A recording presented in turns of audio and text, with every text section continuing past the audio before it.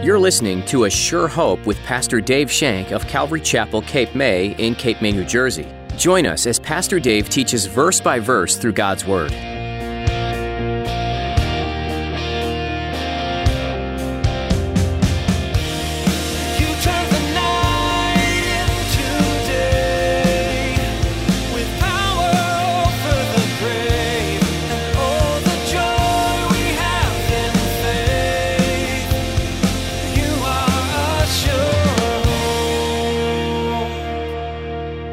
When you're angry like that, you need to speak to a brother and sister, and you need to get it out onto the table.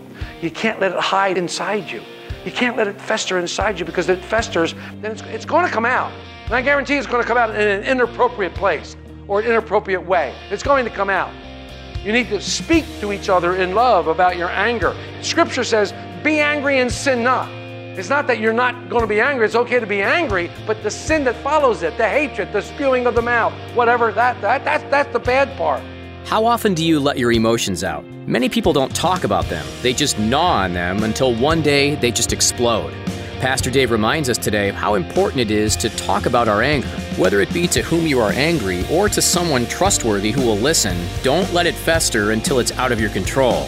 Now, here's Pastor Dave in the book of 2 Samuel chapter 13, as he begins his message, Walking in the Flesh Brings No Satisfaction. You are sure. So last time we studied 2 Samuel, David began to feel the heat of the Lord's chastisement. All that the Lord had told David through the Nathan prophet was beginning to come to pass. The son that was born to David and Bathsheba had died, and we studied that in 2 Samuel 12, verse 14. Now, David's own household was beginning to feel the pain of this chastisement. And if you would look back into chapter 12 for a minute, particularly in verse 10, you see how God's passing this chastisement upon David. It's almost a judgment because of David's sin. 2 Samuel 12:10, the Lord is speaking through the prophet Ammon. Now therefore, the sword shall never depart from your house, because you have despised me and have taken the wife of Uriah the Hittite to be your wife. Thus says the Lord, behold, I will raise up an adversary against you from your own house, and I will take your wives before your eyes, give them to your neighbor, and he shall lie with your wives in the sight of the sun. For you did it secretly, but I will do this thing before all Israel, before the sun. So David is starting to feel this enormous pressure. David started to feel this enormous pressure. Remember last time we were together, Ammon, David's oldest son, the crown prince, raped his sister. He devised a plan to where she would come into his bedroom. He pretended to be sick. He got her in the bedroom, and he forced her to have relations with him. He raped her. And it's interesting because David was an unwitting accomplice to all this, because Ammon had asked David, send my sister to me so she might comfort me in my hour of need. So David sent Tamar to see the crown prince. And it's interesting, what struck me is I wanted to know how old everybody was during this time. So I found this timeline, and if you look back, all the way back to 995, that's the year, that's when Bathsheba, the adultery, was committed and Uriah was killed in 995. David at that time was 39 years old. Ammon, the oldest son, was 9. Tamar was 8. And Absalom was 7. These are the main characters of this. And I thought it was interesting that we look at that. And as you go down now, follow your number, 995. Now remember, this is BC, so the numbers are going down. Follow them down over to 984. 984 is the rape of Tamar. And you see, David is now 50, Ammon is 20, Tamar is 19, and Absalom is 20. And look down below that. Solomon had been born, so he's now 9 years old. And we're going to find out that in 2 more years, if you go over to 982, something happens to Ammon, which we're going to study. So I thought this was pretty cool to have some sort of a time frame, because I was wondering, because many of the scholars that I studied, that David's chastisement, the sword not falling from the hand, the adversary being raised up in his house. David's chastisement was based upon David's character himself. So I was wondering, how old were these kids when David was doing these things? When David had adultery with Bathsheba, when he had Uriah killed, how old were they? Well, you can see that they were 9, 8, and 7. So they were impressionable. Now, I don't know how much they heard through the years as they went and got older, but they were impressionable. So we see all this stuff happening to David, but we know that it's God's chastisement. And I want to remind you of one thing. Again in chapter 12, and this is important, in chapter 12 in verse 13, after the Lord had pronounced judgment on David, David says to Nathan, I have sinned against the Lord. He confesses his sin. Yes, I'm guilty. You're the man. You're the one that wanted that little lamb. You're the man. I have sinned against the Lord. And then Nathan says to David, the Lord has put your sin away. You shall not die. Forgiveness. Right there. Instant forgiveness of his sin. Instant forgiveness of David's sin. But remember, forgiveness doesn't negate the consequences. Forgiveness doesn't negate the chastisement which is coming towards David. You remember, as Ammon was there, his love quickly turned to lust after Tamar, and she resisted, so he raped her. And when he completed this horrible act of lust, it turned to hate because he threw her out of the bedroom, told her to get lost, and he shamed her and disgraced her. When David heard of this, he became angry, but he never disciplined his son. He never disciplined the crown prince. Ammon was next in line to the throne. David never disciplined him. He never disciplined. And it's interesting, in the Septuagint is the Greek translation of the Old Testament. It's called the Septuagint. Listen to what they add to this verse. But he, David, saddened not the spirit of his son Ammon, because he loved him, because he was firstborn. So you see a little coddling going on here. You see a little protection going here. And you see a little, I don't know, you can make up your own mind. But David should have disciplined him according to the biblical law. David should have disciplined his son. But he did not. Maybe he felt he couldn't discipline Ammon because of the way he acted with Bathsheba. Maybe he said, how can I go and discipline him when I did the same thing? When I'm guilty? I don't know. So David now is going to face this humiliation of seeing his house divided. There's a danger of him losing the kingdom, of the kingdom basically collapsing because of his personal breakdown in morals. The sword of the Lord is starting to cut deep into David's household. So Absalom, David's other son, who's even more spoiled than Ammon, he was furious. And it says in 2 Samuel 13, verse 22, it says, and Absalom spoke to his brother Ammon neither good nor bad. He didn't speak to him. He didn't speak to his brother. He was so mad. But there was hatred in Absalom's heart for what Ammon did to Tamar. And this hatred now turns to murder. This hatred now turns to murder. Look what it says in part B of verse 22 of chapter 13. For Absalom hated Ammon because he had forced his sister Tamar. He hated his brother. How far is it from the act of hating a brother to the actual act of killing a brother? I don't know. But Jesus said it wasn't that far, didn't he? Jesus said it wasn't that far. Jesus said if you hate your brother, if you have hate in your heart for your brother, you've committed murder. You've committed murder, Jesus says. So let's begin by reading verse 23. And it came to pass, after 2 full years, that Absalom had sheep shearers in Baal Hazor, which is near Ephraim. So Absalom invited all the king's sons. This rage inside Absalom, this rage inside of him, broke into a fever pitch over 2 years, and now he's ready to seek his revenge. We must ever be careful of allowing anger inside us to build up to where we explode. We have to be careful in us. And it's difficult, folks. I'm not sitting up here telling you that I got it made, because I don't. But this anger builds up inside of you, and you have to try to control it. You have to give it to the Lord, but it festers. And if you do not give it to the Lord in prayer, if you do not get rid of these feelings, if they remain unresolved, it can turn into hate very easily. Very easily. Because Absalom already hated his brother. He had committed in his heart murder. So what happens? What do you do? I was angry this morning. I was angry when I got to church this morning. I was angry. Some things that happened that I just didn't approve of, and I was angry. I didn't know what to do with them. And then when Pastor Mark came in, we sat down and we started talking about it, and I confessed to him that my anger, and we were able to talk it out. When you're angry like that, you need to speak to a brother and sister, and you need to get it out onto the table. You can't let it hide inside you.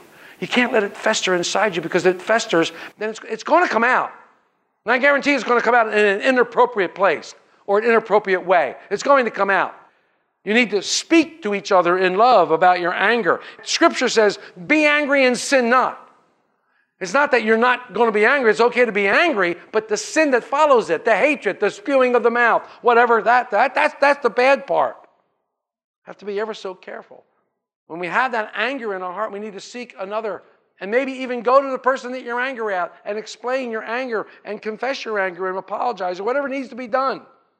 But you let it sit inside you, it's going to fester. Imagine Absalom had this anger in his heart for 2 years. Imagine it boiling in there, churning in there, getting all...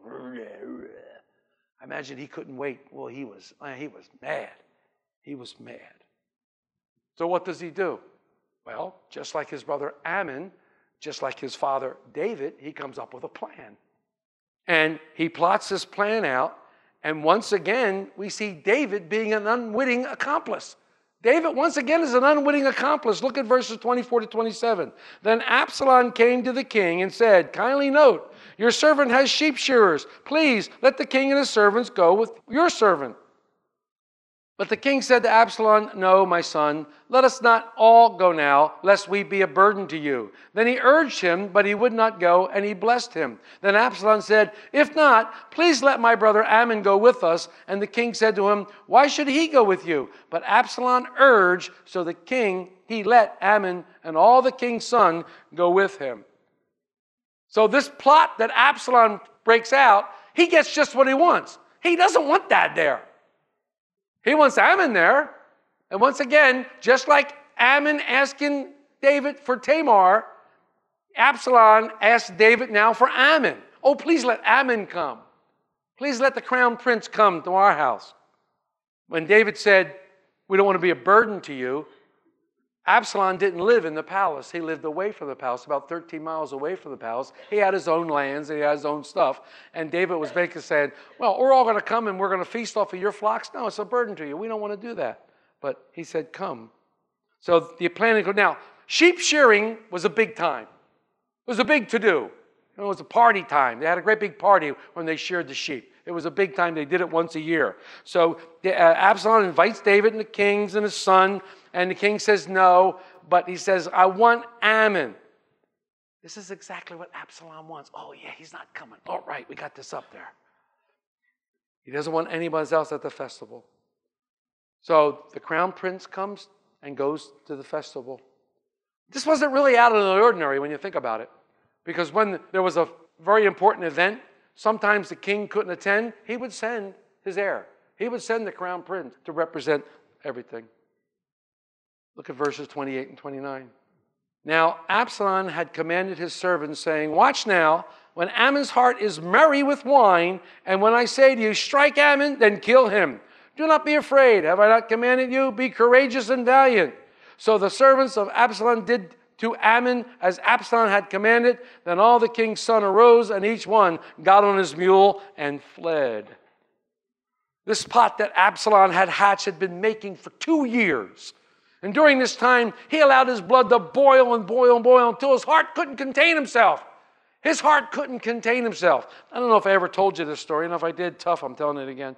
When I was a track coach, this was back at Colorado, when I was a boys track coach, we had this kid, probably one of the toughest kids in school. I mean, this kid was tough. It was tough as nails. But he was a great shot putter. And he could put that shot, man. I tell you, he was so good that we were on our way. We were going to the county meet. And if he did well in the county meet, he would advance to the states. Now, he probably could win county. This kid was good, setting records left and right. But he had a temper. He had a temper. And he had heard that one of the kids from the other team had called him a punk.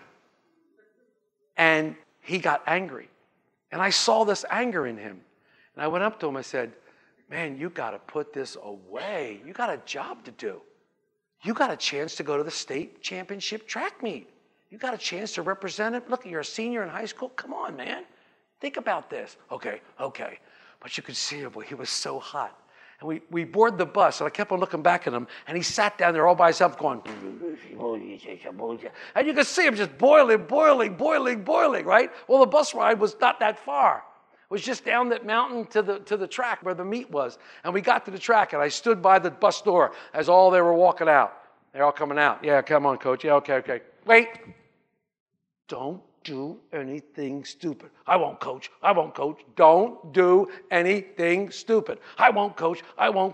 Don't you know that he walked right over and walked right into there, never checked in to where the referee was, went right over to the kid, boom, punched him right in the mouth. No state championship for you, pal. They even threw him off the field. They even made him sit in the bus the entire rest of the meet.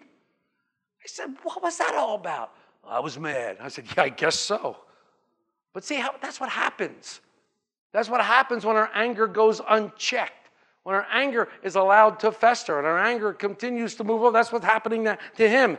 Absalom was smart, and he was a cunning little killer. And he waited until Ammon was there, gave him a little bit of vino, gave him a little wine, and we're tipping the glass a little bit. They're making merry. Things are going good. Now, Ammon probably came to the feast a little bit timid.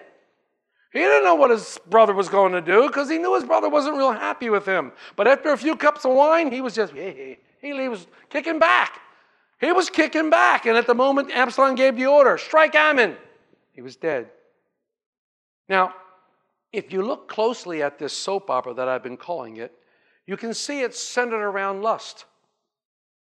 This whole soap opera is centered around lust, and it ends with death. And the results of this fiasco are a dead son, a broken-hearted dad, a depressed and ashamed sister, and another son who's running for his life.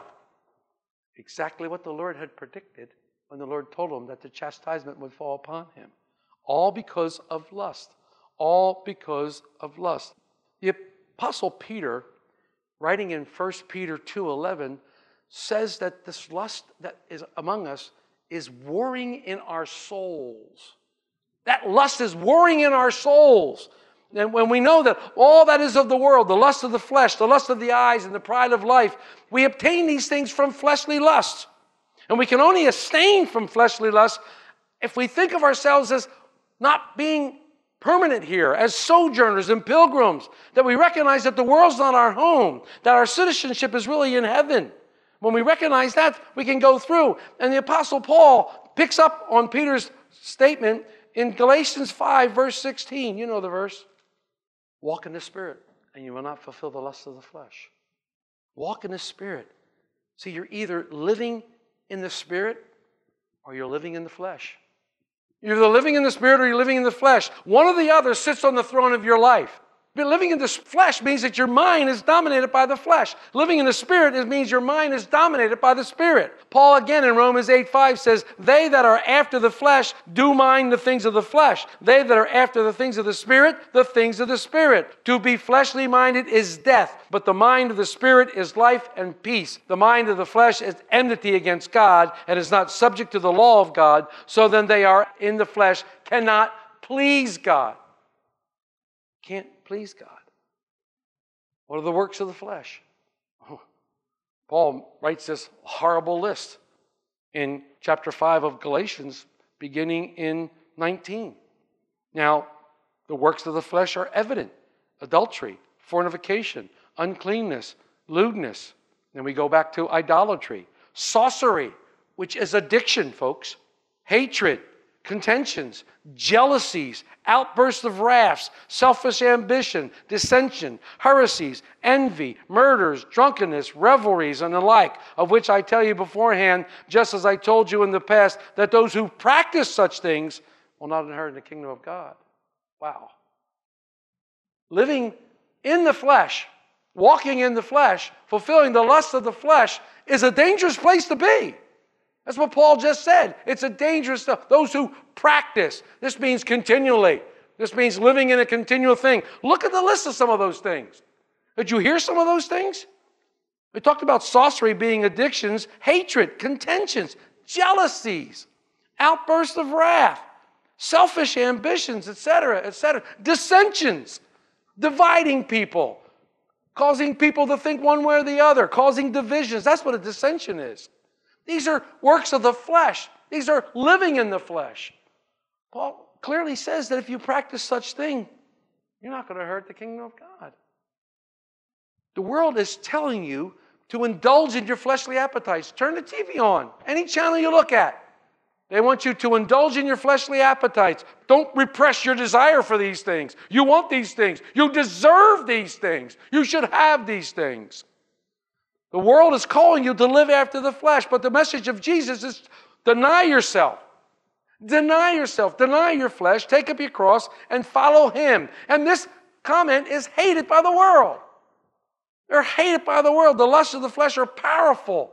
The call of the world is enticing. It's really enticing, and many give into it, and they live after the flesh. Problem is the Spirit. He's often referred to us as our conscience. And when we indulge in the things of the flesh, we should feel guilty. Because that's the Holy Spirit saying, what are you doing? Why did you say that? You need to go and make that right. You need to go and apologize. You need to make things right. What did you do that for? Did you really think that thought? That's what the Spirit is doing. The world hates the guilty conscience, so it tries to tell you that you're not guilty by doing things. You can do whatever you want to do, and that's okay. Do whatever you want to do. That's the world's philosophy. Have you ever heard this? Well, you know, whatever works. That's the world philosophy. Whatever works. No, it's not. That's not the way it is. You see the destructive power of sin. We look at those lives who have been destroyed by giving into the flesh. Some of us have seen such little power to resist. But yet we sit here and we sing the same power that rose Jesus from the grave lives in us. But we don't rely on that power to keep us from living in the flesh. And that power is the Holy Spirit. And we don't rely on the Holy Spirit to keep us from living in the flesh. And Paul says, walk in the Spirit, and you won't fulfill the lust of the flesh. We abstain from fleshly lust when we submit to the working of the Holy Spirit in our lives. But so many of us are afraid of the Holy Spirit. We don't want the Holy Spirit in our lives. Oh, geez, I don't want the Holy Spirit. Well, He's our guide. He's the acting agent of the Godhead on earth today. He is the one that guides us and leads us. He's the one that has come, the Comforter, the Paracletus, the one who will come alongside. He's the one. We listen to the Holy Spirit when He speaks words of love to us. You are assured. The book of 2 Samuel is a continuation of David's journey to the throne promised him years before. It follows his life and relationship with God, with his family, and with the people entrusted to his leadership. David has much to teach you, and we encourage you to continue studying this Old Testament book. If you missed any part of today's teaching on A Sure Hope, or if you'd like to listen to additional teachings from Pastor Dave, visit ASureHopeRadio.com today. Maybe today, as you were listening, you found you have some questions about faith, and maybe even about salvation. We'd be happy to talk with you and provide some resources to answer your questions and start you on a journey that will change your life for the better. Give us a call. Our number is 609-884-5821. Again, that's 609-884-5821. And while you're on our website, visit the page How to Be Saved to read all about the plan of salvation God set up long ago. We'd love to meet you too. If you're in the area, join us this weekend at Calvary Chapel, Cape May. You can find directions and more information at ASureHopeRadio.com. We'd love to connect with you on Facebook too. Just follow the link on our page to follow us. We're coming to an end of our time with you today. We're so glad you took the time to study God's Word today with Pastor Dave, and we hope you'll join us next time as we explore deeper into the book of 2 Samuel, right here on A Sure Hope.